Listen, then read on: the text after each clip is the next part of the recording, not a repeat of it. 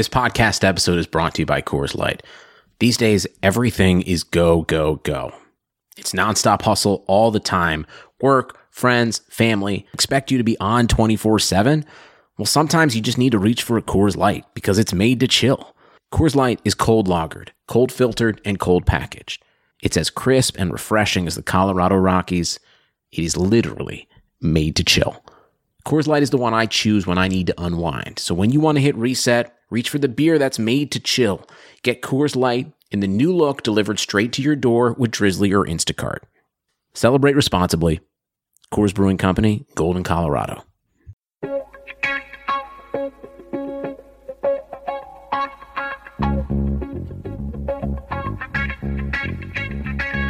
Karlsson, världens bästa Karlsson, hoj här kommer Karlsson, ingen annan Karlsson spelar jag så bra som mig. Karlsson scores! Karlsson, världens bästa Karlsson, vackra, snälla, Thank you, everybody, for tuning in to another episode of the Keeping Karlsson Fantasy Hockey Podcast, the best fantasy hockey podcast in the world, hosted by two guys own Erik Karlsson in their keeper pools. Big show today. Lots of trades to discuss. Oh my God. I'm very excited. I'm your host, Elon Dabrowski. With me, as always, fantasy hockey robot, bunch of other things, Brian Comm. Hello, Elon. Hello, everyone. I don't think you're getting lazy. I think that was the right call. I think you need some new names before you go through them all. And for anybody wondering or ready to make the joke, yes, there is no doubt that we are still going to remain keeping Karlsson. We pledge allegiance to Karlsson no matter where he goes. It's not an Ottawa thing. It's a Karlsson thing. People ask me if I'm a Sens fan, and I say, no, I'm a Karlsson fan. Okay, well, hey, I'm going to be very objective about this. If Karlsson goes to, say, Tampa Bay, and all of a sudden it's Victor Hedman on PP1 and Karlsson on the second power play unit, I don't know if I'd be keeping Karlsson. But anyway, we'll deal with that when it happens. That trade has not happened yet. I'm actually wearing a Erik Karlsson t-shirt right now on Ottawa. It might be the last day where this is factually accurate shirt to wear. Unlikely. I think it's going to happen in the summer. This is dumb to say, though, because likely, there's a good chance someone's listening to this past 4 p.m. Well, anyhow, doesn't matter. We've got enough to talk about. We don't need to go into Erik Karlsson. We'll even have some Sens talk because they did make a trade. We'll get to that and a whole bunch of other stuff in just a minute. Of course, let's first mention that we are presented by DobberHockey.com. It is your go-to place during the trade deadline. First, probably for all the fantasy season, but especially now after every trade.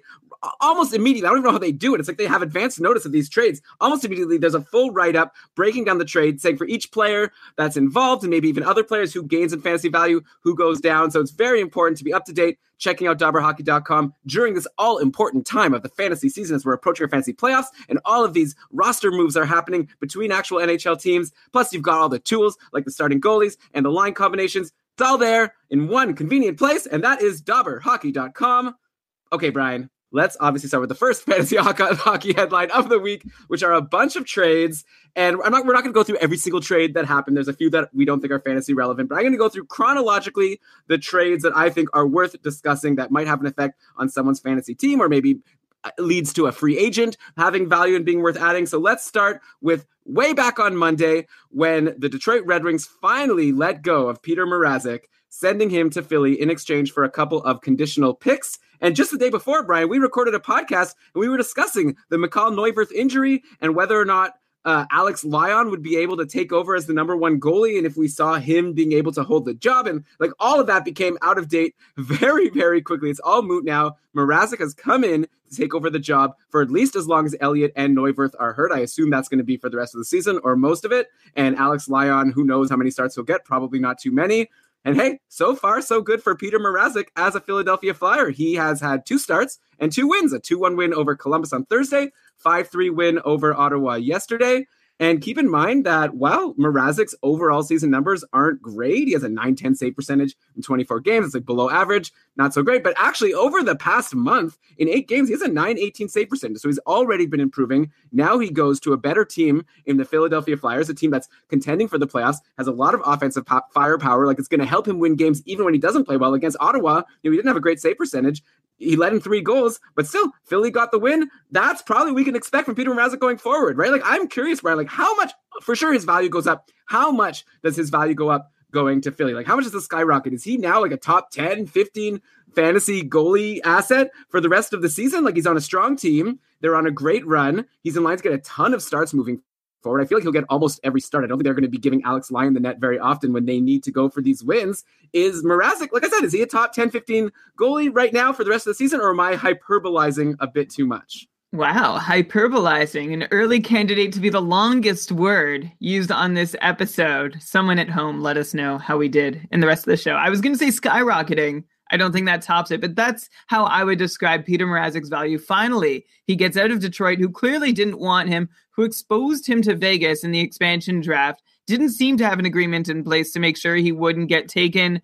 And so here he is, finally in a number 1 role, again, allowed to do his thing, because Philly really has no other option at the moment. Of course, there's Lyon, there's Carter Hart, but I don't think that's the route they want to go right now, especially being in the thick of a playoff race. You know, there was sort of this in-between feeling most of the season from Philadelphia where they seemed like they were contending just fine, but that the bottom could fall out, and were they really built to be a team that can make a legitimate playoff run?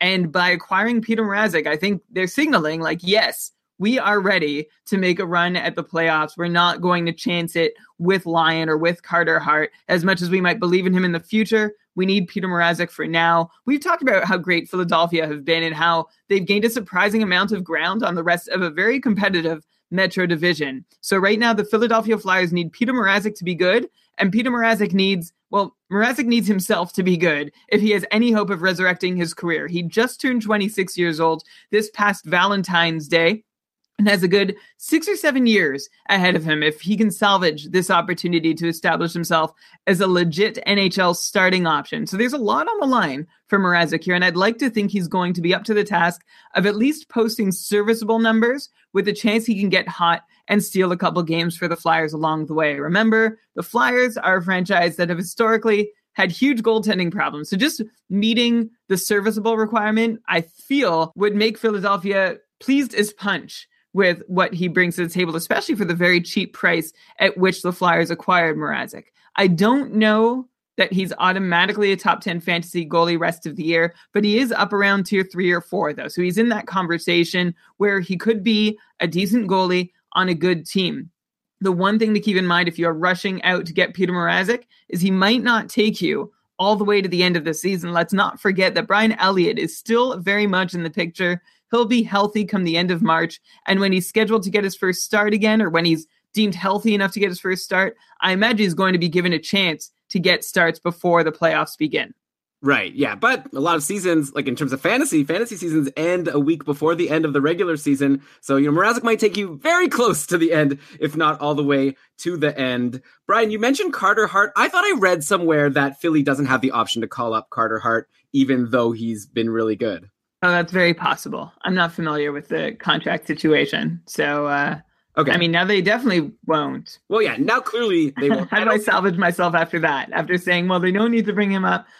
He's on his ELC, so I don't know what the condition is there. Okay. Like, I'm over on Cap Friendly.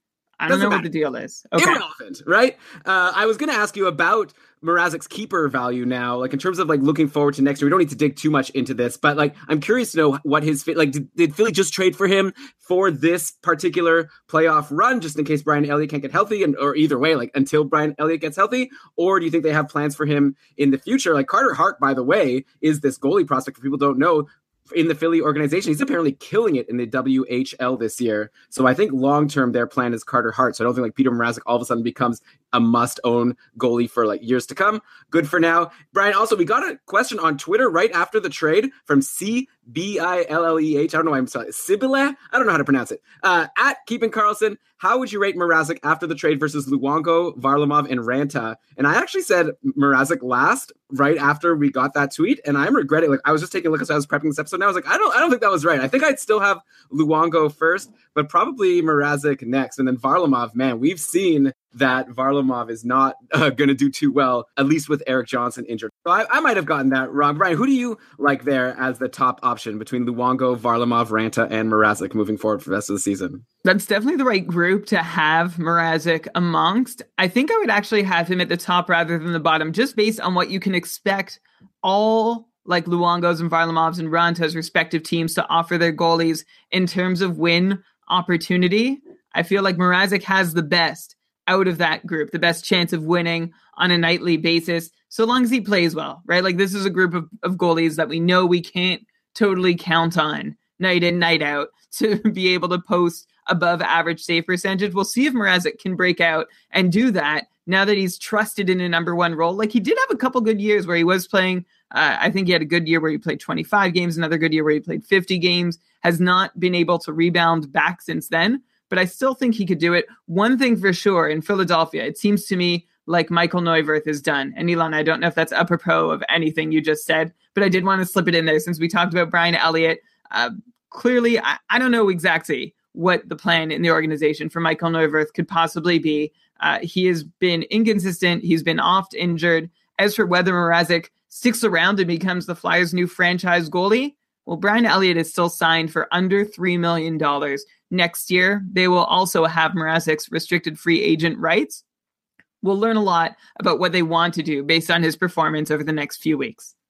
Yeah, a little shade, by the way, Brian. Roberto Luongo, I don't think he's known for having a below-average save percentage. I think that I still would take Luongo over Mrazek, for what it's worth. And I also think Antti Ranta is really good in terms of save percentage, but I don't know about the goals against average and the wins, just because he's on Arizona. But okay, let's move on, not to the next trade, but since we're on Philly, I want to talk about another big thing that's happened over there, which is the injury to Wayne Simmonds. He's on the IR with an upper body injury. He'll likely be out into mid-March. And with Simmonds out, the one player who's really benefited is Nolan Patrick, who we already brought up as an interesting ad on the podcast recently. We were saying, oh, he's on line 2 now, playing with Simmonds and Voracek. You might want to take a look at him. Now with Simmonds out, all of a sudden, Patrick has gotten onto the top power play in Simmonds' spot, and he's been killing it. He's got goals in 4 straight games, 2 of those on the power play. He's currently on a 5-game point streak. Plus, Nolan Patrick, he took 9 shots yesterday versus Ottawa, and he hasn't been a big shots guy, but obviously he's really coming into his own right in time for your fantasy playoffs. So I feel like Nolan Patrick must be worth adding if he's still somehow in free agency in your league. And Brian, my question to you is, which Philly youngster do you think has more value, at least while Simmonds is out for the next few weeks? Like, would you take line 2, power play 1, Nolan Patrick? Or, and by the way, line 2 is with Voracek and Jordan Wheel since Simmonds is out. Or would you rather have line 1, power play 2, Travis Konechny? Because Konechny, we've talked about definitely being worth owning, and he's been great. He actually missed a game with a foot injury, but was back yesterday.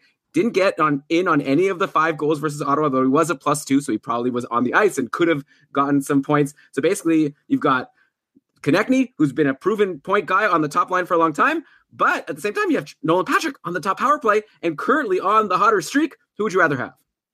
I would rather have a healthy Travis Konechny, not to shortchange what Nolan Patrick is doing, but we marveled last week. We gushed without any sort of restraint about how good Konechny has been, how he's amongst even strength scoring leaders over the last 2 months. And that's still impressive enough for me to prefer him to Nolan Patrick. But at the same time, Nolan Patrick should certainly be owned in your format at this point. He's in a good spot. He's producing. You should be able to at least stream him in to see what he's going to offer you. Okay, yeah. Obviously, at this point, you have to look at the schedule, make sure he'll actually get into games on your roster. But if you could fit him in, there's probably no better option. Actually, Brian, I'm going to ask you about a bunch of people that I'm going to be like, is this person better or worse than Nolan Patrick at this point? So we'll see if there's better options as we go through this episode.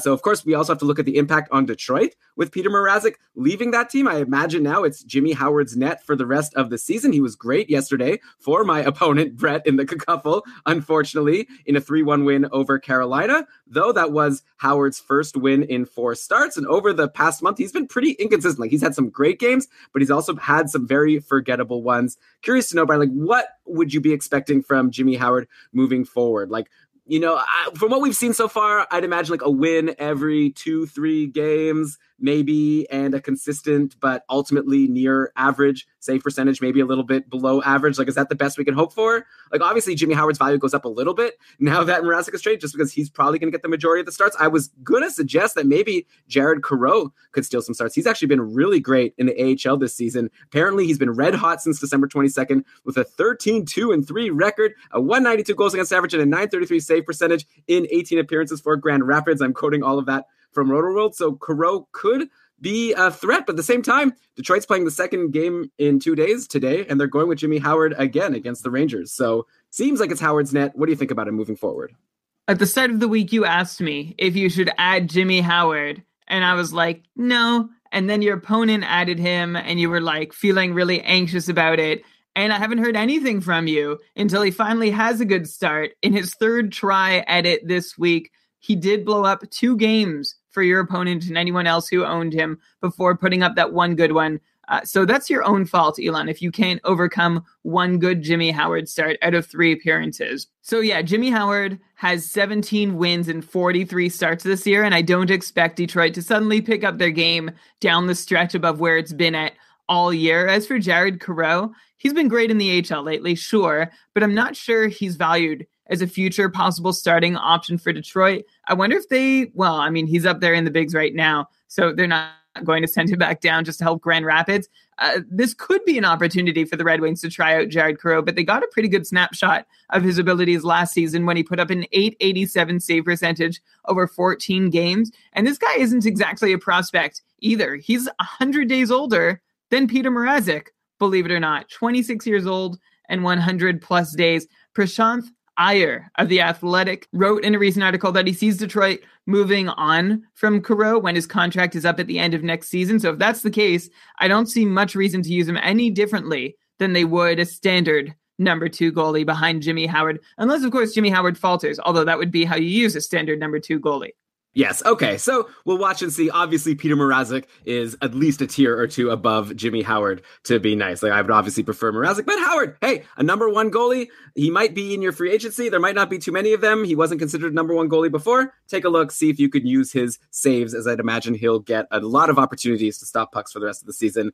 Okay. Next trade. Obviously, as you guys could tell, we're going to go through trades, but look at the teams and discuss them as we go. So we'll see how long it takes to get through all these trades. Next fancy relevant trade that happened also involves goalies. Likely won't have that much of an impact, but I wanted to bring up that LA traded Darcy Kuemper to the Coyotes for Scott Wedgwood and Tobias Reeder. The Coyotes then signed Kuemper to a 2-year deal, while the Kings promptly sent Wedgwood to the minors. So they have no interest in him. I guess they just wanted to get rid of Darcy Kuemper, though. Hey, they got Tobias Reeder, and we'll talk about him in a sec. He's actually looking pretty good. He's in a good spot. But I'm actually curious to know, Brian, do you have any idea why Arizona made this trade? Like, Antti Ranta's been solid. He has a .937 save percentage over the last month, including his shutout of the Ducks yesterday. It's not like they're contending for the playoffs and need a strong backup goalie just in case something happens to Ranta. Like, why would they go for Darcy Kuemper and then sign him to a 2-year deal? Is this a sign that Ranta could get traded, or that Kuemper will be given the chance to challenge Ranta for starts for the rest of the season? Like, I got to admit, as a Ranta owner in our joint league, in a league that pretty much only counts wins and saves, we don't have to worry about, his save percentage, but like, I was hoping the good thing about Ranta was that he was going to play pretty much all the rest of the games. This kind of puts that in doubt, or am I wrong? We'll see. Like, Kuemper's, by the way, playing tonight against Vancouver, so we'll see how his first start stacks up to Ranta's shutout yesterday. But yeah, do you have any sense of why Arizona made this trade? As far as like trying to understand those things from an Arizona perspective, one, Arizona has been like a traditionally undercovered team. So whenever I'm trying to find information about their players or their front office, there's often precious few details around to actually glean information if I'm not watching myself or listening to post-game interviews, which for Arizona, I admit I don't do all that often. So unfortunately for us, but fortunately for the Coyotes organization, they are much better also at going about their business quietly than the loose-lipped sinking ship Sens organization, who have regrettably set a very unreasonable standard for what we could hope to know about any NHL franchise. This does not apply to the Coyotes. They've taken a much different tack. And when they've been asked about what they're going to do with Oliver Ekman-Larsson, they're just like, we're not talking about it. We're in negotiations with him. It's just that easy. Anyway, I don't know if this is a sign that Ranta is going to be traded, the fact that the Coyotes have acquired Kuemper, but my guess would be that there are no tea leaves to be read from this deal happening in terms of what it means for Raanta's future. The Coyotes had, or they felt they had with Wedgwood, nobody pushing or challenging. They had already swapped out Domingue for Wedgwood. So clearly they're looking for a number 2 goalie. I guess it's a priority for them, and I guess that's what Kemper gives them, as well as an alternative option, if they don't want to re-sign Raanta at the end of the season.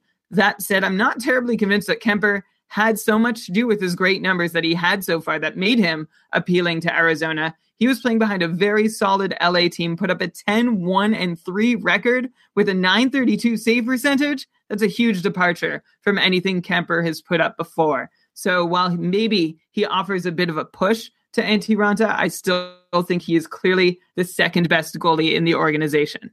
Okay, good. Well, I hope you are right. Then, let's look at the LA side here. There's clearly not much impact in net. Like, Jonathan Net was already quieting any fears of Kemper challenging him for starts. There was that slow stretch. I think Kemper got like 2 games in a row at some point, but that's over now. And it's Jonathan Quick's net. We don't have to worry about that. If anything, the real story in LA is actually that Jeff Carter is healthy. It's almost like this trade is nothing, but Jeff Carter, that's the real acquisition that LA has made over this past week. They get back their second line center and top power play guy, Jeff Carter. He finally returned from his ankle injury. He had 4 shots in his return versus Edmonton, no points. Let's take a look at the lines with Carter and Tobias Rieder back in the lineup. And they were going with Kopitar, Brown, and Tobias Rieder.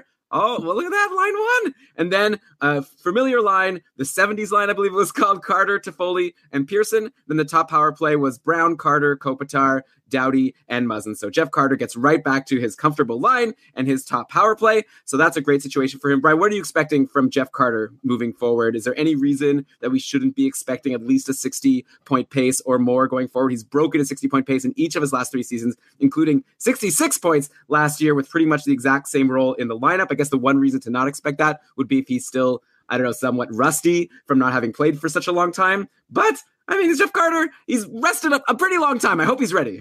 An often underrated centerman is who Jeff Carter is, and maybe it'll take him a few games to get up to speed, but there's no reason. Like, by default, we expect him to be a 60-point plus guy, and maybe we can reassess. We'll watch closely, and if we see anything weird that makes us feel like bumping him up or down from that projection through his first 5-10 games, we will be sure to let you know. But until further notice, he retains that status. Jeff Carter, 60-plus point guy.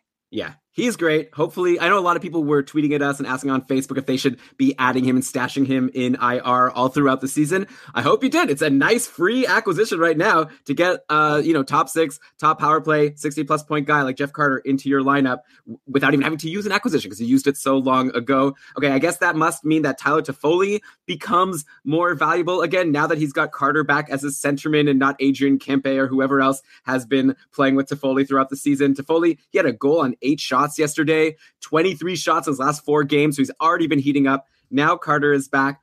Great for Tyler Toffoli, I'd assume. And then obviously we got to talk now about Tobias Rieder, who's looking to me like a great free agent ad right now on the top line with Anze Kopitar and Dustin Brown. He had a goal yesterday in his first game with the Kings, 6 shots, which is fantastic. Plus LA plays Monday and Tuesday of next week. Right after you listen to this episode, if you get it in time, you can pick up Rieder, get 2 games in 2 days, and then you could always reassess. So why not pick him up and try him out? They're 2 games against Vegas, so not the easiest opponent, but seems like he's capable of giving you some shots, if nothing else, right?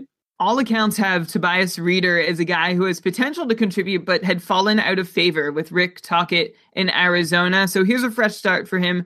Undersized 25-year-old. His career high is 37 points, though he's still been able to fire off more than 2 shots per game at the best of times. That's what I'm hoping for him as an LA King. If you stream him into your lineup, that's also what you're hoping for, that at least if he's not going to get points, he gets you a couple shots. He certainly makes an interesting streaming option for as long as he's with Kopitar.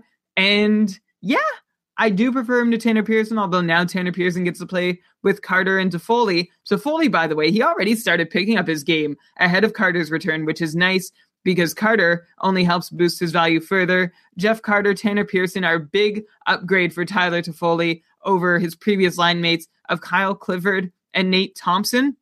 Another thing with Toffoli that I'm going to be watching, he had seen dips in ice time at the end of last season and throughout the first parts of this year, but now it seems like Toffoli is back on track to his higher end deployment of what we've seen in his career. Must own I think that's what you called him, Elon.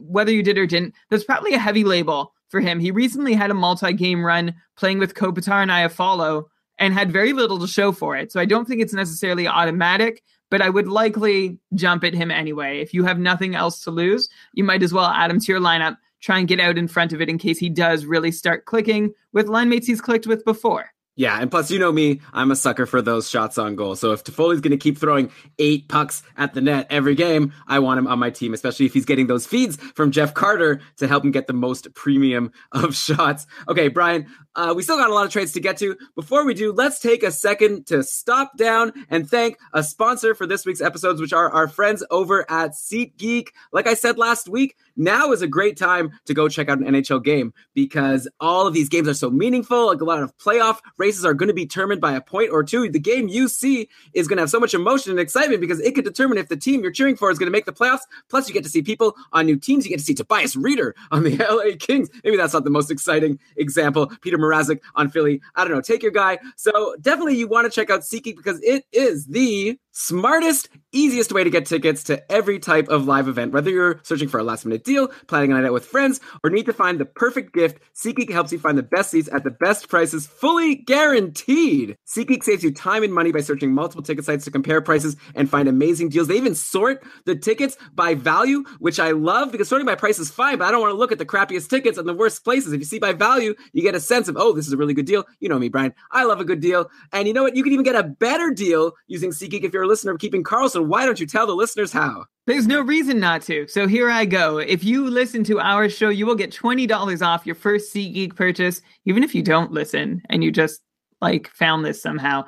Just download the SeatGeek app, enter the promo code KEEPING. Do it today. That's promo code KEEPING for $20 off your first SeatGeek purchase.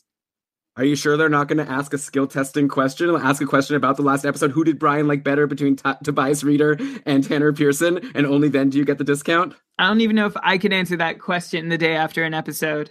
Yeah, that's true. I think I would go Tobias Rieder also. I love line one with Kopitar and a guy who takes shots. But, of course, Toffoli over Rieder. Okay, let's move on to a couple of New York Rangers trades now. First, on Thursday, they traded Michael Grabner to the Devils for a second-round pick and a defenseman prospect named Yegor Rykov. So we'll see if we ever mention him again. It's a pretty fun name. But for now, let's look at Michael Grabner, who has 25 goals in 60 games this season, which is very impressive, especially considering how we've barely mentioned him on the show all year. So a very under-the-radar 25 goals. That's a 34-goal pace, by the way, if he keeps it up for the rest of the year. He only has 6 assists to go with all of these goals. And Dave, in our patron-only Facebook group, pointed out that many of his goals have been on empty nets. So maybe there's been a little bit of luck that's gone into Michael Grabner's amazing goal pace so far. But hey, obviously it helped the Rangers get a return for him from the Devils. And let's take a look to see if now Michael Grabner is worth taking a look at as a New Jersey Devil. He started yesterday versus the Islanders on line 2, playing with Palmieri and Zacha, but it seemed like that didn't last.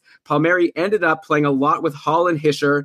The game started with Hall, Hischier, and Jesper Bratt, which of course drove me crazy as a Palmieri owner because Palmieri had finally gotten there. I was like, oh, what? Michael Grabner's going to ruin this for me? But it didn't last. Palmieri got back up at some point with Hall and Hischier, and then Michael Grabner ended up playing with Miles Wood and Zacha, so it didn't seem like such a great spot for Grabner, who ended the game playing only 13 minutes and 34 seconds. He had 2 shots, nothing else. Long story short, I'd imagine that Michael Grabner is pretty useless if he's not playing with Palmieri or Hall. Maybe even if he's playing with Palmieri, he's useless. Maybe it's only if he's playing with Hall that he'd have value. So I'm not into Grabner. What do you think? Do you like him at all, or do you think he can easily stay in free agency?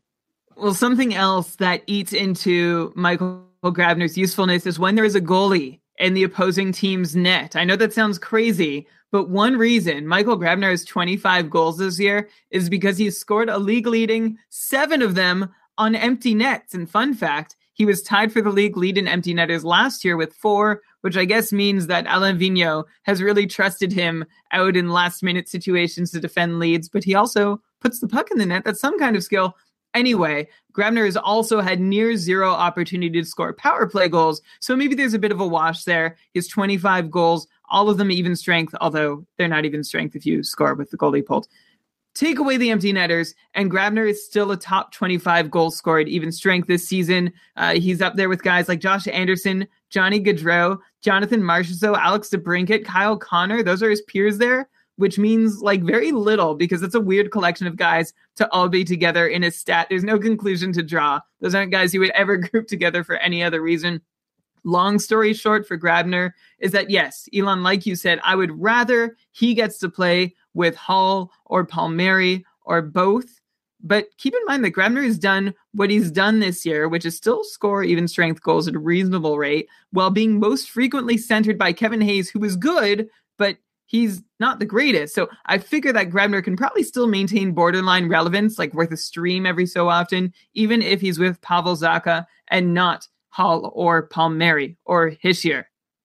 Okay, so yeah, we'll see. I don't think so. I think that at least on the Rangers, Grabner had a decent enough role, like second line. I don't know. So we'll see. Obviously, things could shake around depending on how New Jersey does. For now, I would say forget about Michael Grabner. If it turns out that Brian's right and you should have had him, then I'll feel like a big dope. But I don't think it's going to happen. And by the way, speaking of some other players... Wait, there's your straw man scarecrow right there that... Oh, that's a reference to things that happened before we went on air. So now I just sound silly. I didn't say you should add him. I said you could maybe stream him in if you're looking for a goal. Yeah, and you'll be disappointed and mad at Brian when you do that and you don't get a goal. But okay. Other players on New Jersey that I want to point out are Kyle Palmieri, who we mentioned a bunch of times. Let's point out he has 13 points in his last 14 games. He's been really, really good. Hopefully you added him while he was on a cold streak. Also, Taylor Hall. I mean, I know we've already mentioned him a bunch of times on this point streak, but this point streak never ends. He now has a point in every game he's played since January 2nd. We're approaching 2 months of Taylor Hall getting you at least a point every game. There's like 20-something games and multiple points. That I don't even have the numbers. It doesn't matter. Taylor Hall is getting you points all the time. He's amazing. And Brian, by the way, Nico Hischier, 10 points in his last 8 games. Don't think I forgot that the last time I brought him up a couple weeks ago while lauding Taylor Hall, I said, this must mean Nico Hischier could be a dependable, like 60-plus point guy for the rest of the season playing with such a red-hot Taylor Hall. And you're like, oh, come on. He was playing with Taylor Hall before and he wasn't doing that. And I was all, oh, but I remember everything, Brian. I was all, oh, but he was a rookie. He's learning. He's getting better now. Anyways, still red-hot. I would definitely want Nico Hischier. And I think he's a very solid bet to give you a 60-point pace moving forward for the rest of the season, as long as he's staying on this top line with Taylor Hall and Kyle Palmieri. You ask me to share my opinion, and I share it, and then you hang it over me as heavily as you can, as long as it's convenient for you. I'm going to remember this. You ask me the next question, I'm going to give you an answer that you can't hang over me at all. Okay, so I'm going to skip what I was planning to ask and go on to the next Rangers. Okay, no, fine. Let's see what you have to say. I was going to say that if Sami Vatanen is still a free agent in your league, you need to go add him ASAP. I assume he has 8 points in his last 8 games. He's on the top power play. I feel like especially if Will Butcher was the type of player that was coveted in your league early on when he was on his hot streak on the top power play at the start of the year, Vatanen's got to be a no-brainer at this point, right? Like he's in the same situation, but he's on an amazing point streak and actually does some other things. He doesn't only get points. I think he takes some more shots than Will Butcher, at least. Yeah, I don't know if he's a no-brainer. He might be, he might not be. You just never know with these guys. Oh, so what you were saying is you're just not going to give any advice moving forward? Essentially. Oh, okay. Well, this is going to be a boring show, but I'll give my advice. I think Vatanen's looking pretty good in the top power play on New Jersey. Elon, there's like a 40% chance of rain tomorrow. Should I bring my umbrella with me? I don't understand. What are you trying to say right now? Should I bring my umbrella tomorrow when I go out? I personally never use an umbrella. I don't even own an umbrella. I'm not a fan. It's like you're carrying around this extra piece of equipment with you all day. It's such a hassle. If you get rained on, you get rained on. It's not that big a deal. That's my opinion. I'm anti-umbrella. Don't give me an umbrella. But Brian, what's your point? Okay, we got to get back on track here. I'm sorry what I said about Nico Hischier. I thought I'd point it out as a little joke. Obviously, you didn't like it. I won't do it moving forward. You obviously give very fantastic advice all the time. Oh my gosh. I couldn't ask for a better podcast. Okay, moving on. Vatanen, no-brainer. Yes, get him. Okay, another Rangers trade. So I'm going a bit out of chronological order here because I'm going to go back to another trade. But we're on the Rangers. We got to, keep it going. News came out just today that the Rangers traded Rick Nash to the Bruins for Ryan Spooner, Matt Beleskey, and a defenseman named Ryan Lindgren, and also a first-round pick and a seventh-round pick. So, okay, a big haul for Rick Nash. And I'm very curious to know, Brian, if you think it was worth it for the Bruins before we dig into the fantasy impact. Like, do you think this is a good deal for Boston? They get Rick Nash. They lose Ryan Spooner, who had been on their top power play and on a line and doing okay. I don't know. Seems like a lot to give. Well, Boston's winger depth had been like beyond their top line. That's been something the Bruins have been missing for a while now. And yeah, Danton Heinen, David Backes, Jake DeBrusk, Anders Bjork, and Ryan Spooner have all taken turns of varying success in offering some kind of secondary scoring. But Rick Nash helps Boston get something definitive there, something with more certainty than they've had all year long. They also were able to get rid of half of Matt Bolesky's contract. Of course, had to give up a first rounder and Ryan Spooner in the process, who could be helpful to an NHL team, but had been in Boston, been in the Boston doghouse for plenty of time over the last couple of years. To me, it seems like a pretty square deal overall. So yeah, I feel like it could be one of those that helps both teams. Why not? Okay. Yeah, we'll see. I'm curious. And let's talk about Rick Nash in terms of his fantasy value.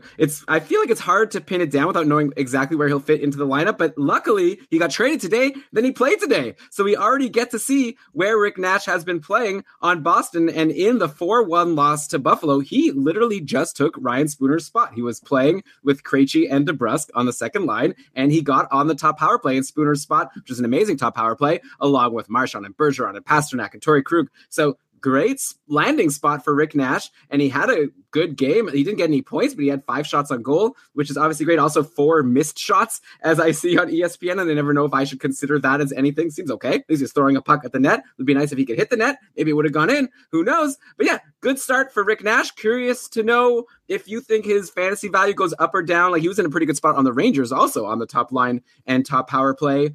Well, what do you think? Rick Nash, would you add him? Like, I'm not as excited about him, but maybe I'm being dumb.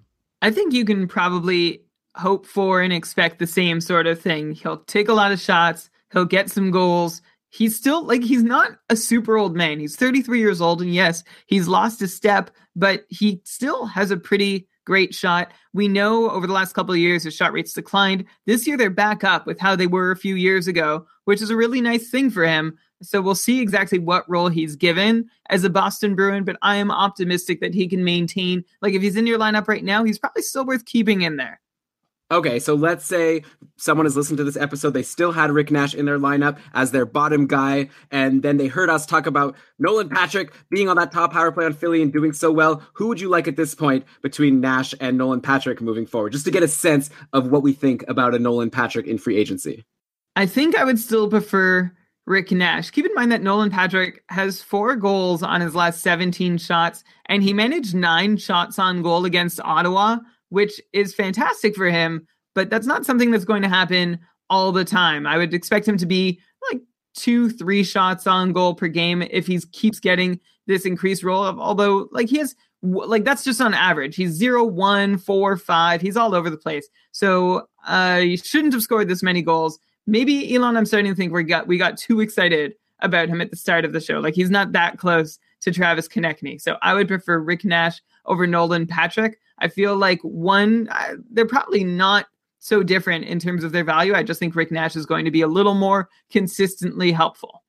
Right. And also, of course, Wayne Simmons is going to come back at some point, bumping Patrick back to off the top power play, though he'll still be on a second line now with a better line mate. So maybe that evens out somewhat. But okay, I'm with you. Rick Nash over Nolan Patrick. But we'll have to wait and see how things look for Boston. They're a strong-looking team, by the way, moving forward. They're going to be very tough to beat, though. By the way, they lost to Buffalo today 4-1, which isn't great. I wonder if they'll shake up the lines, and everything we said won't matter. We'll have to see where Rick Nash ends up in the next game if they want to try to make some adjustments after this bad loss today. Okay, let's look at the Rangers now, who lost Nash. They lost Grabner. In comes Ryan Spooner. I guess Ryan Spooner quickly, I'd imagine he loses the meager amount of fantasy value he had. He was on that top power play in Boston, and that was such an amazing place to be. He's one of those rare guys who didn't seem to be that valuable for his even strength role, but was on the top power play and getting some power play points. I don't think he's going to get on the top power play on the Rangers, since they already have Buchnevich and Kreider and Zibanejad, and we'll get into all those guys. Like, I don't think there's a spot there for Ryan Spooner unless they got him to be on the top power play. We'll have to see how it shakes out.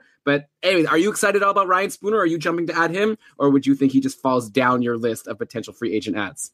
He could be an interesting depth producer on New York, which we've seen all the time, right? We've seen Kevin Hayes have runs. We've seen JT Miller. We've seen Pavel Buchnevich, and maybe these guys are a little bit better than Ryan Spooner in skill, but he could get an opportunity in New York that he has not had in Boston if he can endear himself to his new coach, and that could help him at least be semi-relevant, continue to be worth a stream as he has been in the past. Right, yeah, just don't expect the better chance of power play points that he gave you while he was on Boston, at least while he's not on the top unit. Of course, a big change for the Rangers, aside from these trades, is that Chris Kreider has returned from his surgery. He had to deal with a blood clot. He missed 24 games, but he finally returned on Friday, and the lines were, he went right back to the top line with Zibanejad and Buchnevich. He was also on the top power play with Buchnevich, Zibanejad, Zuccarello, and Brady Shea. So a great spot for Chris Kreider coming back. Curious to know, Brian, if he's been dropped at some point. I feel like a lot of leagues I've seen, Chris Kreider was dropped, much like I said about Jeff Carter before. Now, if you can add Chris Kreider and get a top-line, top power play guy, how good do you think he is? He has 22 points in 38 games so far in the season going into today, which is a 47-point pace, which isn't that great, but he did get 55 points last year, which is closer to the real Chris Kreider. Do you see him as a plus or minus 50-point guy in terms of pace for the rest of the season? And of course, regardless, he also gives you shots and hits, so he helps you in some peripherals as well. But what do you think about him for points? You're not going to like this. I'm going to be on the fence about his 50-point capabilities, or by saying he has 50-point capabilities and not giving a plus or minus to that number. Kreider has played more time with Buchnevich than he has with anyone else, so it makes sense that that's where he starts now that he's healthy again. And with guys heading out the door in New York, it's hard to imagine Kreider falling outside the top 6 now, which he really hasn't anyway in the last couple of years. There are a lot of moving pieces, though, so we'll keep our eye on where he plays and who he plays with over the next week or two. In the meantime, I'd be happy to try Kreider out as a 50-ish point player. He'd been having trouble so far but this season before getting injured, putting up points at even strength. Kreider had only 10 even strength points in 38 games, but his shot generation numbers looked pretty steady. The thing with Kreider is everybody has been so quick to anoint him a 55-point player when he gets out to a fast start or whatever. I've always been reluctant to get on that 55-point Kreider train, so I'm still holding back from that, but he could be better than your bottom roster guy for sure, especially if he stays with Zibanejad at even strength and on the top power play unit. Look for his even strength points to come back better than they have at the start of the season. That's what will be enough, hopefully, to get him to at least 50 points. Okay, at least 50 points is especially exciting. So it sounds like you're saying you're somewhat conservative about your projection of Chris Kreider, but probably if he's a free agent in your league, you want to take a look and see if you could add him just because he's a top-line, top power play guy. And he did have a really good year last year when you put it all together. At least pretty good year, 55 points. Not too bad. Yeah, the year before that, he was It was 47 points or something. He's always been a little back and forth, and there was reason, I can't remember, I didn't include it in my prep notes, but there was reason for him to not quite have reached 55 points last year. That is fair. And another guy on the Rangers I wanted to ask about quickly. Should we talk about Kevin Hayes? He was on a great run. He had 4 goals and 4 assists in 7 games, but then he went pointless on Friday, and now there's all these roster changes. Was there anything to this point streak by Kevin Hayes, or do you expect it to be fleeting production already done if you added him time to move on?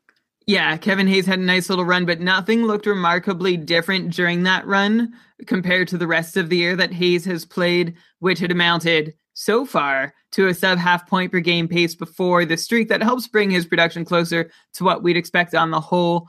But to answer your question in a short word, no, I'm not running out to get him.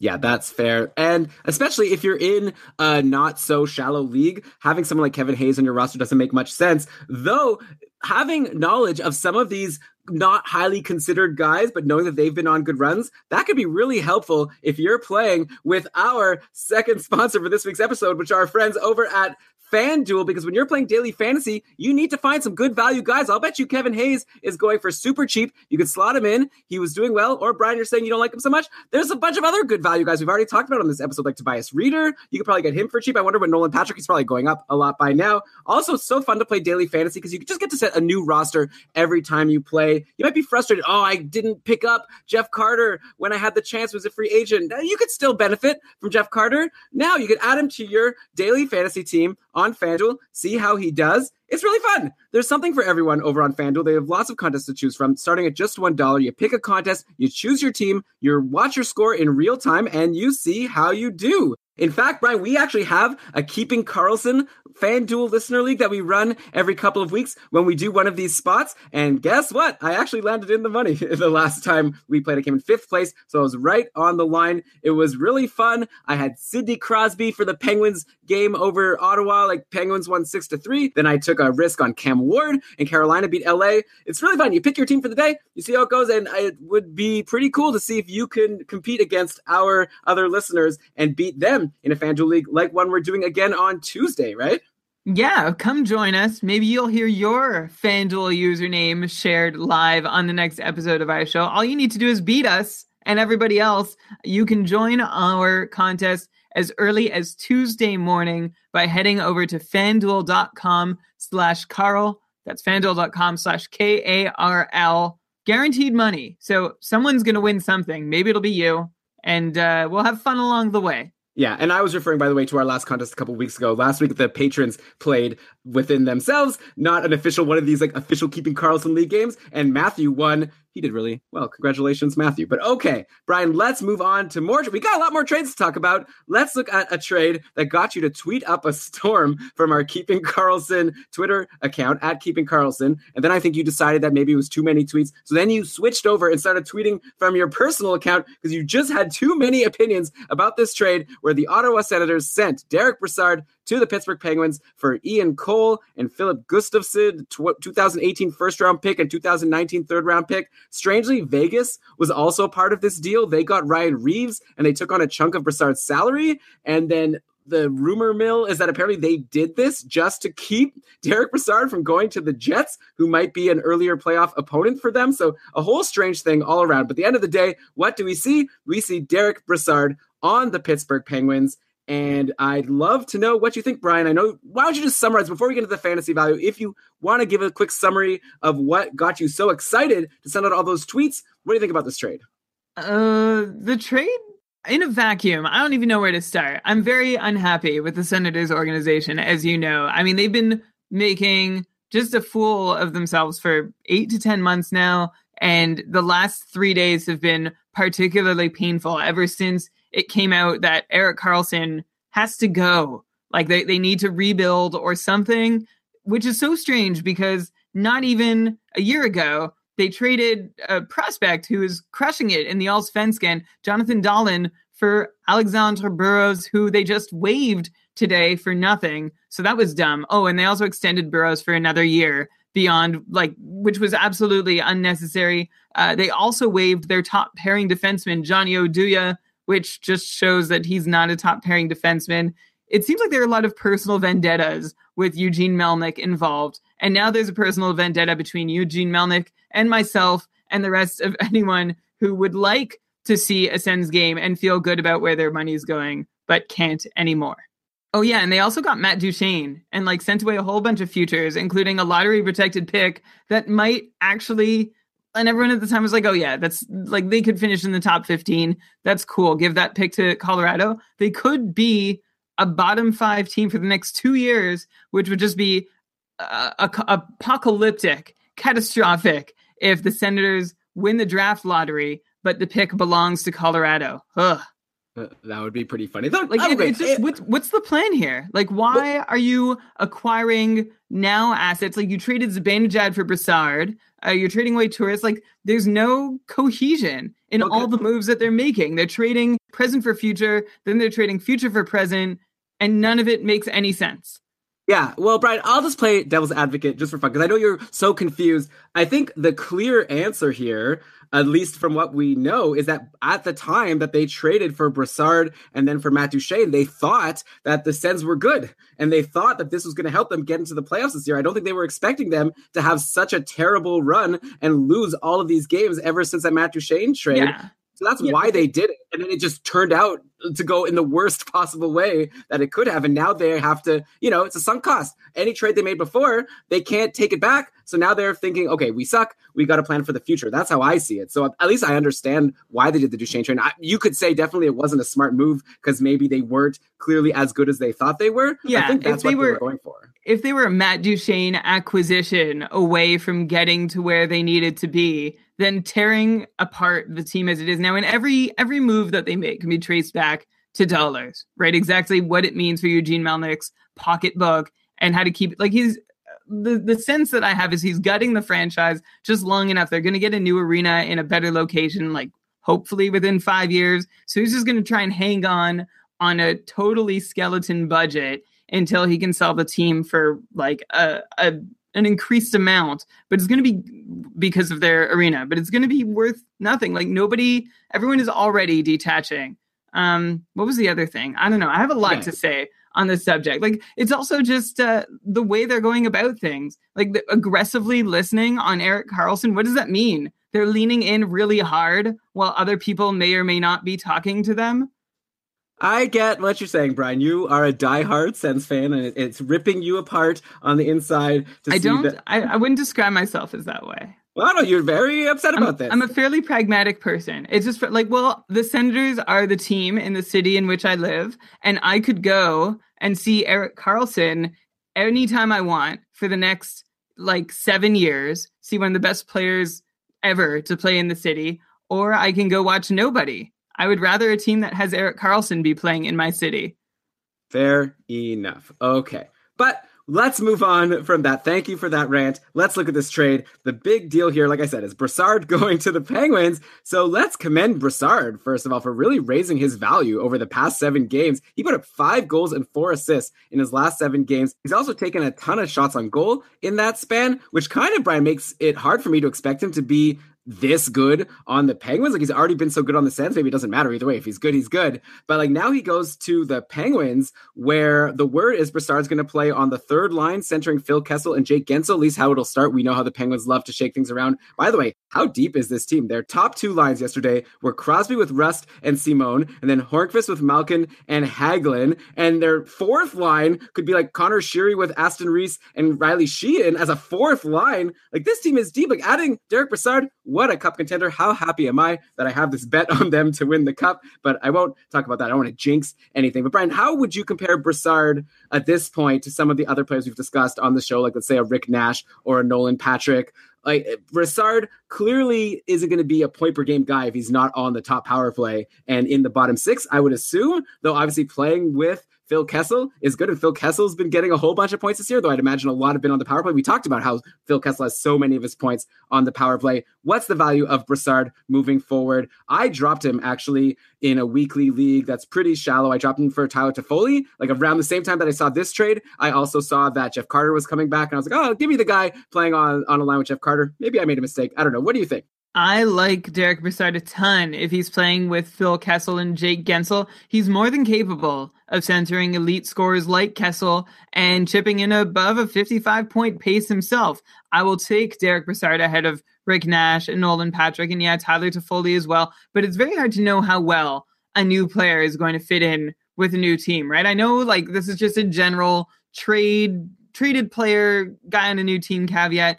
Everyone wants the trade deadline instant analysis, and it's out there. We can all make our best guesses. But these players are essentially still the exact same people they've been all season long, just now offer different deployment and perhaps a different system. So it really takes a week or two to truly get a sense of who fits well where. Again, we know who these players are. So my default is to just expect the same thing and adjust as much as I can for deployment. But I'm going to wait to see exactly how they're used before giving a hard guess. And I'm sure everyone appreciates it. This is probably all unnecessary to mention. In fantasy, of course, you want to try and jump on guys ahead of the curve. As for Brassard, I've liked him all year long, and I like him even more now that he's away from the mess that is Ottawa. Yeah, Brian, I mean, no disrespect for sure. I think I disagree. I think that he goes from a really top deployment in Ottawa where he was taking advantage, and I think he's getting buried. Like, sure, he'll be on the line with Phil Kessel, but he's not going to get significant power play time. Pittsburgh loves to run their top unit, and I don't see him getting on there. So yeah, I got Michael in the chat room is saying that he likes him less, and I agree with him, but we'll see. You're saying you like Brassard more. I think I would probably be looking to drop him now that he's on Pittsburgh. Like, he's in the Nick Bonino role. Yeah, but he's not Nick Bonino. He's Derek Brassard. He's a 55-plus point centerman who has a lot of experience centering elite players like Phil Kessel. And if you look, everyone's concerned about the lost power play time.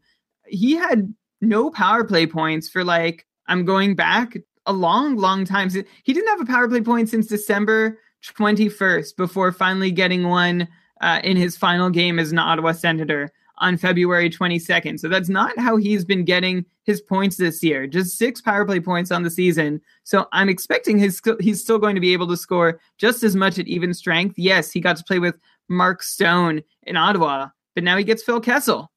Yeah, but for less time, right? Like Phil Kessel is on the third line. Like, I think that Sidney Crosby's still going to be getting his huge amount of ice time. Same with Evgeny Malkin. How often is Brassard going to get on the ice? So we disagree. As much as Phil Kessel. Do you want Phil Kessel? How's Phil Kessel doing it only at even strength? Phil Kessel, 34 of his 70 points have come on the power play. So like half of his production. So 36 points in 63 games at even strength. Okay, so I don't know. I think that probably proves your point. Yeah, okay. We'll wait and see, but I think this is not good news for Derek Brassard. It's great news for the Pittsburgh Penguins, though, because they get a ton of depth. By the way, I mentioned Patrick Hornqvist. That's actually not how you pronounce his name. It's pronounced Harnqvist, and I learned this from patron John yesterday. I met up with him and his IAHL league mates from Sweden. They're like traveling around, going to hockey games, a whole bunch of friends from Sweden in the league together. How jealous am I? I wish I had a group of friends I could travel around the world going to see NHL games with. Anyways, I learned a lot, actually, about how to pronounce Swedish players' names. They're all listeners of the podcast, and they were giving me lots of help. By the way, also Patrick Harnqvist, his nickname is Benyan, and that's what people tend to refer to him as, at least in this league. So he came back to play with Malkin, and also he jumped right back on the top power play, bumping Jake Gensel.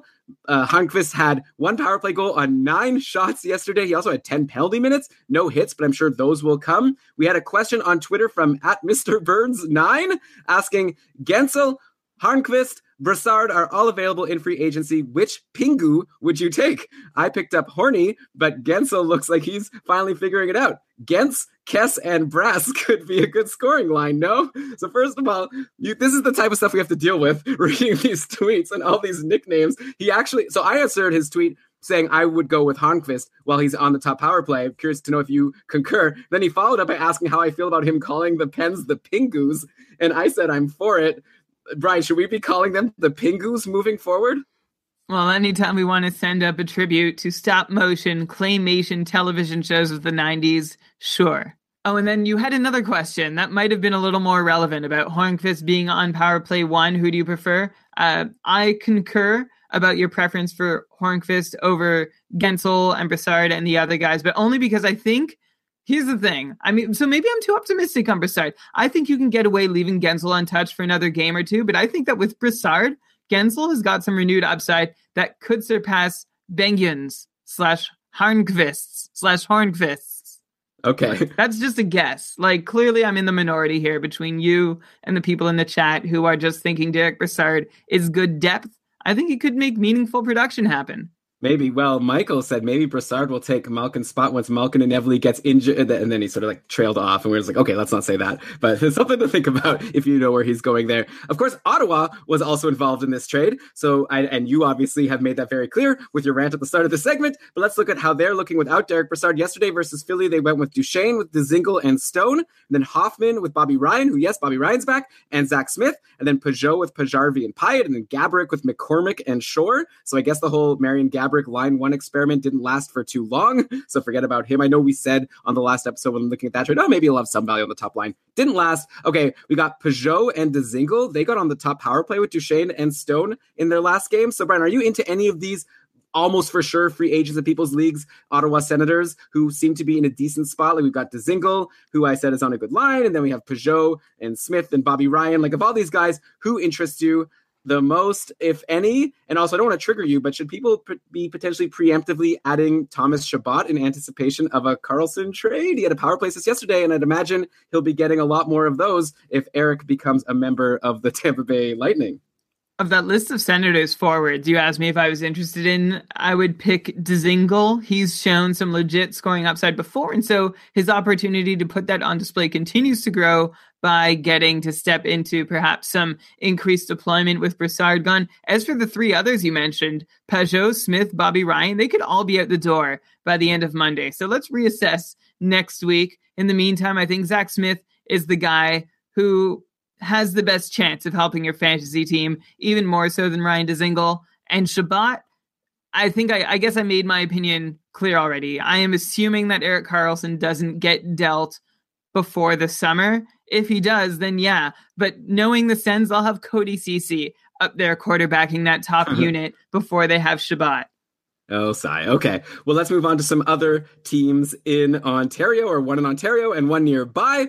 Montreal sent Thomas Plekanec to the Leafs today in exchange for a couple of nobodies. I think we actually discussed Kirby Reichel at some point on the podcast as someone who maybe would be worth looking at. Anyway, it doesn't seem like he's worth much now. Obviously, the main thing here is the Habs sent Plekanec to the Leafs. Even that probably is not worth discussing, except that the Leafs are in an interesting situation right now with Austin Matthews being out with a shoulder injury. He's expected to miss at least a week, could be more. Without Plekanec in the picture, yesterday the Leafs shook things up. They split up the red-hot Kadri, Marner, and Marleau line to go with Kadri, Komarov, and Marleau, and then Hyman with Marner and Nylander. And by the way, that's another pronunciation I got corrected on yesterday. It's William Nylander, not Nylander. So anyways, I was expecting Nylander's value to tank with Matthews out, but this was, of course, a reprieve for him to play with Marner and not with like a Hyman and Connor Brown, as I assumed he would. And Nylander put up 2 assists in the win over the Bruins. So I guess now we just have to kind of wait and see how things will shake out with Matthews out and Plekanec in. And by the way, okay, this Austin Matthews injury might only be for a week or two, but if people are entering their fantasy playoffs like this week or next week, it's worth considering. Like, Brian,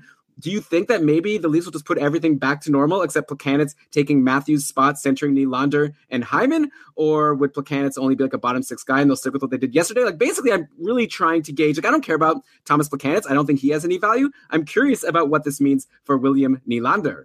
Well, it's hard to say what it means for William. I'm still going with Nylander, the North Americanized pronunciation. Apologies to all our Swedish friends. I'm just not sure I can adjust appropriately. Okay, where were we? Yeah, there's some moving pieces here. Matthews injured, Plekanec in, so we don't know what either of those things really mean yet to be able to predict what happens to Nylander. There's one for you. We'll be watching to see if Plekanec's arrival means that Nylander can move back to the wing, where he's probably better suited despite a good game at that position on Saturday night, or maybe Nylander stays at center because Babcock would prefer to bump a centerman like Moore out of the lineup than he would a winger. I think the takeaway from this deal on the whole, acquiring Plekanec for the Leafs, is that it could free up Nazem Kadri, Austin Matthews, and their line mates for some more offensive opportunity. Plekanec is an effective shutdown player who has been seeing other teams' top players for years in Montreal and could likely be expected to have the same asked of him now that he's in Toronto. So if he does that, that would mean that he would eat the tough minutes and defensive zone starts that Nazem Kadri and Austin Matthews have had to take on because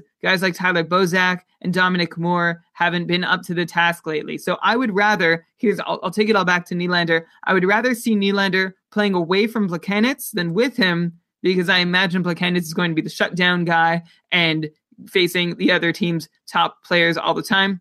Though with Matthews out for the time being, we'll see what options are really at play. There are a lot of ways. I've seen about 15 hypothetical line combination sets. None seems any more likely than the other. So we'll just have to wait and see what happens over the next couple of days and what it means for Nylander.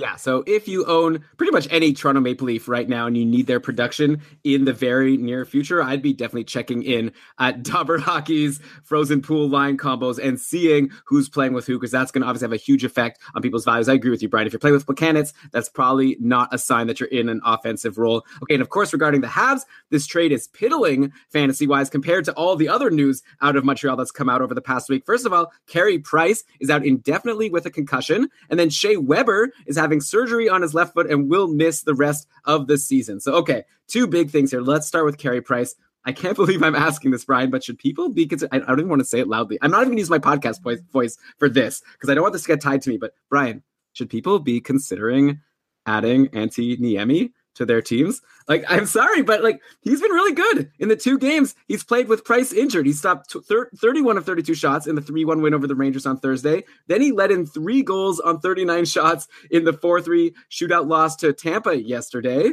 So he's been good. I assumed when Price got injured that Charlie Lindgren would jump into the number 1 role, just like what happened earlier in the year when Price was injured. Montoya was the backup and Lindgren clearly got the games over Montoya. I thought that would happen again. Why would Antti Niemi be the starting goalie? But now he's got the job for the last couple of games. He's been good. Can he continue to be good and be worth owning, or am I being crazy right now and people should just not even add any Habs goalie? So if I am Montreal brass, I just signed Charlie Lindgren to a 3-year deal where I expect he's not only going to back up Carey Price, but is going to play well enough and play often enough to keep Carey Price from having to be a workhorse every year. So that's Lindgren. And then I've got Antti Niemi, who's fighting to stay in the NHL after his contract is up this year. So I know I'm not making the playoffs and that this year is just about done. So if it was my call in Montreal, I might as well start getting Lindgren some starts. It seems to be what serves the organization best. Of course, it makes it a little hard to do that when Niemi is suddenly doing so well, but the logical thing would be for Niemi to get no more than half the starts while Price is out. I don't think you're going to be able to pick one guy and ride either one for starts, because as we've seen, logic does not always prevail in any goaltending situation, particularly in Montreal. Do you want the Montreal goalie at all? Yeah, that's the real question here. Start either one with a lot of caution. Yeah, that's fair. I think that probably they'll just keep going with Niemi until he blows it, and then Lindgren will get a start, and then we'll have to go from there. It's really hard to call what's going to happen. Eventually, Niemi's going to blow it. So you're kind of playing Russian roulette whenever you're starting Antti Niemi. By the way, Brian, just a quick callback. We brought up Ryan Spooner on the Rangers. He has a power play assist already today from the second unit on a JT Miller goal. So maybe that raises his value a little bit, though we knew he'd be on the second power play. And yeah, clearly he's good on the power play. He's shown it again today, apparently. Okay, and so yeah, we were talking about also Shea Weber being injured. So of course, if Jeff Petrie is still unknown in your league, you've got to add him ASAP. This guy's having a fantastic season. He now has points in 4 straight games. He's up to 30 points in 61 games overall, and a lot of that was not on the top power play. I'm sure if you just look at the games when Weber was out, you'd see a much better rate of points to games. He also hits and shoots a bunch. He blocks. If only the Habs would have told us that Weber was going to be out for the rest of the season a long time ago, I wouldn't have added and then subsequently dropped Jeff Petrie in so many of my leagues. I'm really frustrated at myself, but I'm going to put all the blame not on myself, but on Montreal, because they kept saying that Weber was going to come back. So I thought there was no point to hold Petrie, because by the time my fantasy playoffs came, he wouldn't have any value. Clearly, now he does. Yeah, has a lot of value. In fact, you devalued him in several conversations I had with you, and that's why I don't have him on my team anymore. I had him and dropped him earlier on when I thought Weber might actually play again this year, or that Petrie would help me for like a week, but not the rest of the season. So if Petrie's still out in your league, he's a must-own as a power play quarterback, guy who helps in peripherals too. And Elon, I'm not that mad at you about it. I was the one who ultimately made the choice. Yeah, and also, Brian, I'm pretty sure if I go back to some conversations we had, it was definitely the other way around. It was you telling me to not hold Petrie. No, I don't think so. I can remember at least one, maybe 2 occasions where I was like, is this a good time to add Petrie? And you were cooler on him than I was. Groupthink. I feel like you said it to me once and I said it to you once, and we all just bought in that Weber would be back because we were dumb and we believed the Habs when they did the same thing a couple years ago with Carey Price, and they kept saying he'd come back and then he never did. By the way, Tony in the chat room was asking, should he drop Zach Werenski for Jeff Petrie? I don't even know your categories, but I'm going to say yes, I would. And we're actually going to bring up Werenski later in the show. I am not into him. Brian, I guess you could answer that now, or you could just wait until we talk about Zach Werenski and then we could remember to bring up Petrie then. But I'm going to move on now. We're done with trade talk. Let's go on to some injuries. So let's go to Calgary, where this injury we already knew about. We actually were blindsided by it a couple of weeks ago when Mike Smith got hurt, and he was supposed to be day-to-day, but he's now been put on the IR. He's missed a lot more time than we thought. We still don't have a good sense of when Mike Smith will come back. So let's start considering the possibility that Mike Smith is out long-term and which goalie on Calgary is the one to own. David Rittich hasn't been very strong lately. He's only put up a decent save percentage once in his last 5 starts, which is probably why finally John Gillies got into the net. He got to play the last couple of games for the Flames, and he's been great. He stopped 35 of 37 versus Arizona on Thursday in the 5-2 win. Then he stopped 28 of 29 in the 5-1 win over Colorado yesterday. Maybe it's kind of unfair that Gillies got these easier opponents compared to who Rittich got to play against. But at the end of the day, I feel like I've been saying at the end of the day too much, Brian. Maybe I'm watching too much reality TV. I know they say that a lot. Also, they say threw me under the bus a lot. I'll try to fit that in somewhere. I think you said earlier this episode that I threw you under the bus. So all coming full circle. What am I talking about? Okay, I'm talking about the Flames goalies. Rittich versus Gillies. If people have picked up Rittich, like let's say Mike Smith got injured, I'm sure a lot of people rushed to grab David Rittich. If now they still have him and Gillies is available, is it time to consider switching over to Gillies, assuming they don't have the option to hold both? If Smith stays out a while, who would you rather have at this point? If you found out news comes out tomorrow that Smith's going to be out rest of season and you could have a Calgary goalie. Well, Smith was just placed on injured reserve, but still considered day-to-day and can be activated anytime for anybody who has Smith and is like, I don't care about these other guys. I need Smith to come back. That's the latest on him, although it was disturbingly quiet for a little while we were waiting for that most recent update. I can see John Gillies and David Rittich playing out like Jeff Glass, Anton Forsberg, except hopefully whoever owns these Flames guys can expect a few more wins along the way than that Chicago tandem provided. I think whoever plays well is going to keep playing because there's no apparent loyalty to either guy, and there's reasons to want to see each of them get ice time. Gillies, he's their top goaltending prospect. They want to see what they have in him. Rittich has earned the number 2 job. He's been great all year in that role. Maybe he can keep that role for a little while longer if he can play well now and let Gillies develop further in the AHL.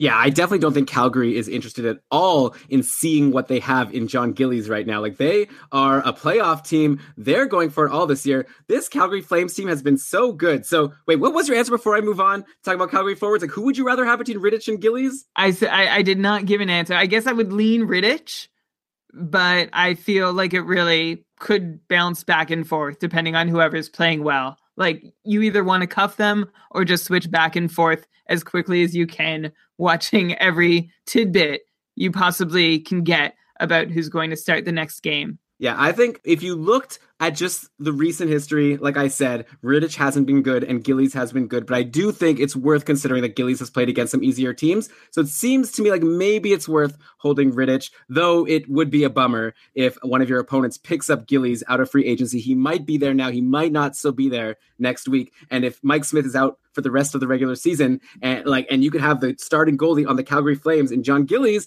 that would be really valuable. So you definitely want one of them. Unfortunately, we don't know which one, but this team is good. Like, they can score some goals. Over the last month, which is 14 games, Gaudreau, Monahan, Tkachuk, and Hamilton especially have all been so good. They all have over a point per game or very close. Tkachuk has 13 in 14 games. If you have any of these top power play guys, you are loving life right now. Come the summer, Brian, we're definitely going to have to discuss in our summer series how good these players really are. Like, Gaudreau is up to 73 points in 63 games, which is a 95-point pace, a clear, top round draft pick next year if we think he can do this again. Then you have Monahan, who's basically at a point per game. He's at 58 points in 62 games. I don't think any of us expected him to be this good. We thought he'd be good, not this good. You got Tkachuk and Hamilton, both just killing it since joining the top power play.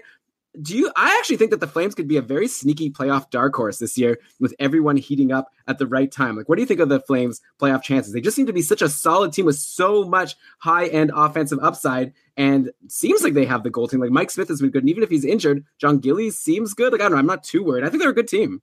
They are a good team. Right now, they stand 6th in the league in score-adjusted Corsi for percentage, which is a good place to be. The Flames are right around top 10 in expected goals measures. And right now they're in a dogfight with San Jose, Anaheim, LA, St. Louis for the final Pacific Division. And potentially, if they don't get that, the final wild card spots in the West.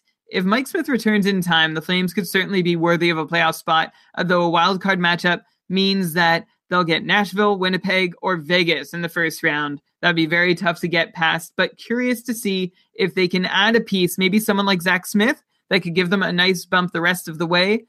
If Mike Smith is still out and you have to play one of these guys, Gillies or Rittich, I would still feel pretty comfortable playing them. Like I said, it's kind of like the Chicago tandem, except you can expect them to win more often than not. Yeah, I know what you're saying, that if Calgary gets a wild card spot, they'd have to play Winnipeg or Vegas or Nashville, which would be a really tough matchup for them. But I'll bet you also these top teams would really prefer not to play Calgary. That's just my guess. I feel like they would be scared of having to go up against Gaudreau and Monahan and Hamilton and Tkachuk and all these guys who are on fire right now. I'm sure they'd rather play San Jose, who's getting riddled with injuries. We actually had news that Brent Burns has been playing injured and maybe not up to his full potential. We'll actually get to him a little later. But let's keep going with actual injuries. Another injury that we already knew about, but maybe it's a little more serious. So John Gibson, he's still out, was recently put on the IR. This guy gets injured really often, Brian. Like, I think we're at the point where we should be considering him a Band-Aid boy, as Dauber would say. Like, is he a risky guy to draft due to his likelihood of getting injured? I'd be very nervous about drafting John Gibson next year. Like, I have him in one of my leagues this year. It's very frustrating that he keeps getting injured.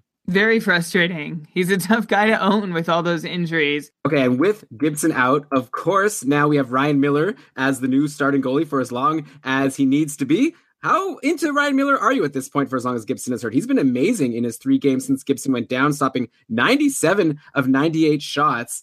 which is crazy. Though he has been playing today, those were numbers before today. The Oilers are beating the Ducks 3-2. So I guess Ryan Miller finally letting in some goals, but it's tough playing 2 games in a row on a back-to-back. So poor Ryan Miller, poor Anaheim Ducks. Curious, Brian, like who would you want more right now between Ryan Miller and let's say one of the Flames goalies if you had the option to get all 3? Like I said, you have John Gibson. He's going into your IR and you could pick someone up, and Rittich, Gillies, and Miller are all available for you. Who would you add? So the Ducks are right in the thick of that Western Conference playoff race with Calgary. So Miller is playing for a very motivated team, just like the Flames goalies. He and the Flames goalies are also probably equally well supported, equally reliable, or should I say equally unreliable, because you don't know exactly what sort of personal performance they're going to turn in, even if the team in front of them does have a good night. If I had to choose one, I would go Ryan Miller as my ad, just because it takes the guesswork out of wondering who's going to get the start on any given night in the Flames crease. You know you have Miller, you know he's going to start. Yeah, I guess my question made it easy because I was like, if you have Gibson and he got injured, imagine if you have some other goalie who gets injured, and like you don't want to add Ryan Miller, then have Gibson come back and Miller is useless. I feel like at that point you want to have a Flames goalie. So it's obviously very context dependent, and it's obviously tough also that you don't know which Flames goalie you would want. So I don't know. Tweet at us as the situations come up and we'll try to help you in the moment. Hopefully we'll have more context. We'll be able to help. Since we're on the Ducks, let's talk about a couple of cold streaks in Anaheim. First of all, Andre Kasha, huge bust after we talked him up last week. He had no points and only 2 shots in the 3 games before today after we talked about him. So sorry to anyone who added him. Hopefully you added him, saw that he got no shots and no points in his game on Monday, and then quickly dropped him just like I did. Then also Rickard Rakell, he's actually gone cold. He's only gotten points in 2 of his last 8 games. Again, that's before today. So I could check and see versus Edmonton. Rakell has a goal. So that's nice. There you go. I was going to ask anyways. I was going to say that probably Rakell's fine. Like one culprit for the reason why he hasn't been getting as many points lately could be that he's been off the top power play. The Ducks lately have been running 3 forwards and 2 D, though that changed yesterday, and we'll see what happened today. I have a feeling Rakell would be back on that top power play at some point, so I'm not worried about him. A guy I'm more worried about actually on Anaheim that might still be owned is Cam Fowler. He was off the top power play for a while, and he's pointless in 6 games, though that's actually before today. He has an assist today, but regardless, would you be worried as a Cam Fowler owner? He's not helping you much in terms of peripherals. So if he's not getting you points, he's not doing much for you. And right now, it doesn't seem like Cam Fowler is consistently giving you many points. There's just not a whole lot of scoring coming from Anaheim's blue line on the whole lately. Over the last month, before tonight's game, Fowler leads the team's D-Corps with 7 points in 14 games, which doesn't sound so bad, followed by Hampus Lindholm with just 5 points in 14 games. But all of those 7 essentially came on the strength of a nice run that Fowler had just before this cold snap. If you own him, I'm trying to hang on. I mean, tonight is obviously a good start, and I imagine he's going to return to the top power play before long. In the meantime, if he does not fully retake that spot, you may be interested in Brandon Montour, who's been the top power play timeshare guy for the Ducks' last 5 games. Also note that the Ducks only play twice next week, which is more reason, like if you're on the fence about Cam Fowler, maybe you go ahead and drop him, hoping that you can pick him up again Wednesday or Thursday in advance of the Ducks' Friday and Sunday games. And who else has a bad schedule next week? Arizona and Buffalo also only play twice next week. So just be careful if you're counting on players from those teams, which hopefully you aren't. Well, definitely that hurts me, Brian, because in my couple matchup, which is a 2-week matchup that the first week just ended, and I have Ryan O'Reilly and Rasmus Ristolainen, who unfortunately you can't drop these guys, but I only get 2 games. The frustrations of the NHL schedule. If only it could just be even every week. If only the NHL could schedule their games keeping fantasy in mind, but whatever. Okay, next injury. Nick Foligno is out for a couple of weeks with a lower body injury. He's had such a terrible season. He only has 26 points in 59 games. I'm sure he's not owned in most leagues. Even with top power play time, he's only been a half point per game player over the past month. Of course, his injury does open up a spot on that top power play. It looks like Columbus was rolling with Panarin, Dubois, Atkinson, Wenberg, and Jones yesterday. That's Seth Jones on the top power play. Those first 3, Panarin, Dubois, and Atkinson, were also on the top line. So let's take a look at some of these guys like Dubois. He put up a goal and a power play assist on Atkinson's power play goal versus Chicago yesterday. He actually has 4 points in his last 4 games. Like, there's not really that much to ask here, but I'd imagine you'd concur that Dubois is once again worth grabbing if he's available. Columbus, first of all, has a nice schedule next week. They play Monday, Thursday, Friday, Sunday. And like I say, he's top line, top power play with Panarin. If you had him before, if he was owned before and then dropped after a cold streak, like now's the time to add him again, I'd say. Yeah, Pierre-Luc Dubois is worth grabbing, especially since we did see Foligno having some success from that spot before being injured. The points had been coming for Foligno at more than half a point per game, like you said, Elon, but he'd put up 23 shots over 6 games before going on the shelf. Now, Dubois does not have that kind of shot volume, but ideally he can make up for it with more points, especially with the nice schedule that you mentioned. Yeah, and then, though, even with the nice schedule, it may be time for people to consider dropping Zach Werenski if they're still holding on. We discussed this on Thursday's mailbag show with the patrons, so let's just give a quick recap. Obviously, if you want to check out our full discussion on Zach Werenski, you could become a patron of Keeping Karlsson, get a bunch of bonus episodes, well, 1 per week, adds up to a bunch, keepingkarlsson.com/patron. But yeah, Brian, do you think Zach Werenski is a snoozer at this point? He only has 1 point in his last 6 games. He's off the top power play. He hardly hits or blocks. Seems like people may want to finally let go before their playoffs start. Like earlier in the year, we were like, you might as well hold on. He has upside. But now is when it counts, and he is just not bringing it.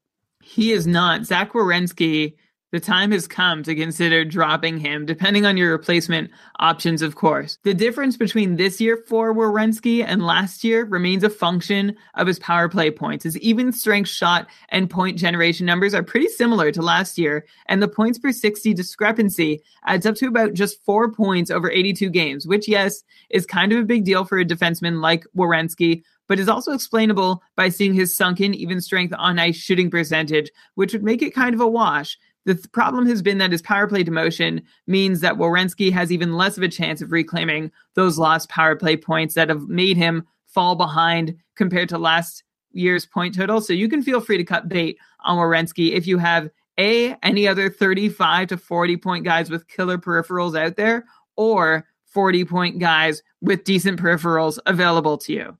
Yeah, or maybe even a guy that doesn't get you a lot of points, but it's just a peripheral specialist, like a Mark Borowiecki type, or Patterson on Dallas, who we've brought up. Like maybe you just forget, because Werenski's not giving you many points anyways. You might as well get peripherals from someone. I mentioned, Brian, that Tony asked in our chat room before when we were talking about Jeff Petrie if he should drop Werenski for Petrie. I feel like it's a no-brainer. Do you agree? Yeah, I would drop Werenski for Petrie tomorrow, today, yesterday. Do it. Do it. Okay. Let's go to outjuries, where I only have one, but I wanted to mention that Tomas Hertl returned to the Sharks on Thursday after missing 3 games with a hand injury. No points, but 6 shots in 2 games so far before today. It's worth noting that San Jose has only scored 2 goals in those 2 games, so the lines got shaken up in today's morning skate. Looks like they were going with Meyer, Pavelski, and Donskoy, then Hertl with Couture and Melker Karlsson, then Bodker with Chris Tierney and Kevin Labanc. So not great news for Bodker and Labanc, who were in great spots before. And like Mikhail Bodker, up a 4-game goal scoring streak before going quiet these last couple of games. And then Labanc, we've liked for a while. He was on the top power play, but it looks like Labanc is off the top power play and out of the top 6. I'd imagine both of these guys are now snoozers while they're out of the top 6, right? In terms of Bodker and Labanc, get rid of them. And looks like now, if you want someone on the top power play, they've been going with Couture, Donskoy, Hertl, Pavelski, and Burns. So you have Jonas Donskoy as someone who might be available in free agency in your league, or maybe Tomas Hertl. So Brian, what do you think overall? Like, who do you want on San Jose? Hertl, probably number 1 of the people who might be available in free agency. And then anyone else? No, Labanc and Bodker go back to being those fringe free agency options that you might add if you're looking for an extra game sometime. By the way, how disappointing was Labanc in the opportunity? Brian, I have to stop you. It's Labanc. We've been corrected on this. How disappointing was Labanc in his most recent opportunity to shine, by the way? Now at 0 goals and 1 assist over his last 7 games, just 15 shots, very weak and surely very disappointing for anyone who added him thinking he would be able to take better advantage. Yeah, for sure. He has an assist today on Chris Tierney's goal, but that's not enough for me to not call him a snoozer moving forward. Brian, also, are you concerned about this news that came out that Brent Burns has been playing with an upper body injury? Maybe that could perhaps explain why he's slowed down. He only has 1 assist in his last 4 games before today. No points so far today in the game against the Minnesota Wild. Are you worried about Burns? It's not like you could do anything about it if you're a Burns owner. You're not going to drop him. I mean, the trade deadline's probably already passed. But do you think that Burns will be able to do Burns things for the rest of the year? Or do you have to just feel bad for yourself now moving forward because you know that he's playing hurt? He was rumored to have been playing with some kind of injury during his cold spell at the start of the year too. So a little concerned about Brent Burns going through that again. But he is now, in the last 2 games before we recorded tonight, he had 12 shots and 5 blocks in those 2 games combined. And that seems to indicate that he may not be feeling all that bothered. He's also returned to 23 to 25 minutes of ice time. So if Burns stays in that range, I'll assume he's got to be at least 75 to 80% healthy, because he was down at like 20 minutes and 16 minutes when the injury concern first bubbled up. And even at 75 to 80%, that still makes Brent Burns a very good fantasy option. Yeah, but I kind of need him at 100% if I want to stay alive in my league. But what can I do? Okay, let's go to a couple hot and cold streaks to end the show. First hot, Craig Smith is at it again. He's currently riding a 7-game point streak, including points today against St. Louis. The lines are the same as the last time that Craig Smith was hot. He's been on line 2 with Turris and Fiala, and on the top power play with Arvidsson, Johansson, Forsberg, and Subban. Also, Nashville has a great schedule next week. They play Tuesday, Thursday, Saturday, Sunday, so you get 4 games out of him. I feel like a pretty obvious ad is Craig Smith if he's still available in your free agency. I'd imagine you concur, so I'll make it a little harder for you. Craig Smith or Nolan Patrick. So now you got a little down on Nolan Patrick, so I think it's going to be an easy Craig Smith, right? It's an easy Craig Smith for me. He's also got a couple power play points and has had 4 shots or more in 3 games over the last 7 or some kind of stretch like that too. So yeah, I like Craig Smith more for now. If Nolan Patrick hangs 9 shots on goal on the next 2 teams he faces, maybe I'll switch though. That is fair. And okay, on the other end of the spectrum, let's go to a cold streak and talk about Nicholas Bäckström, as I learned his name is pronounced by John and my other new Swedish friends.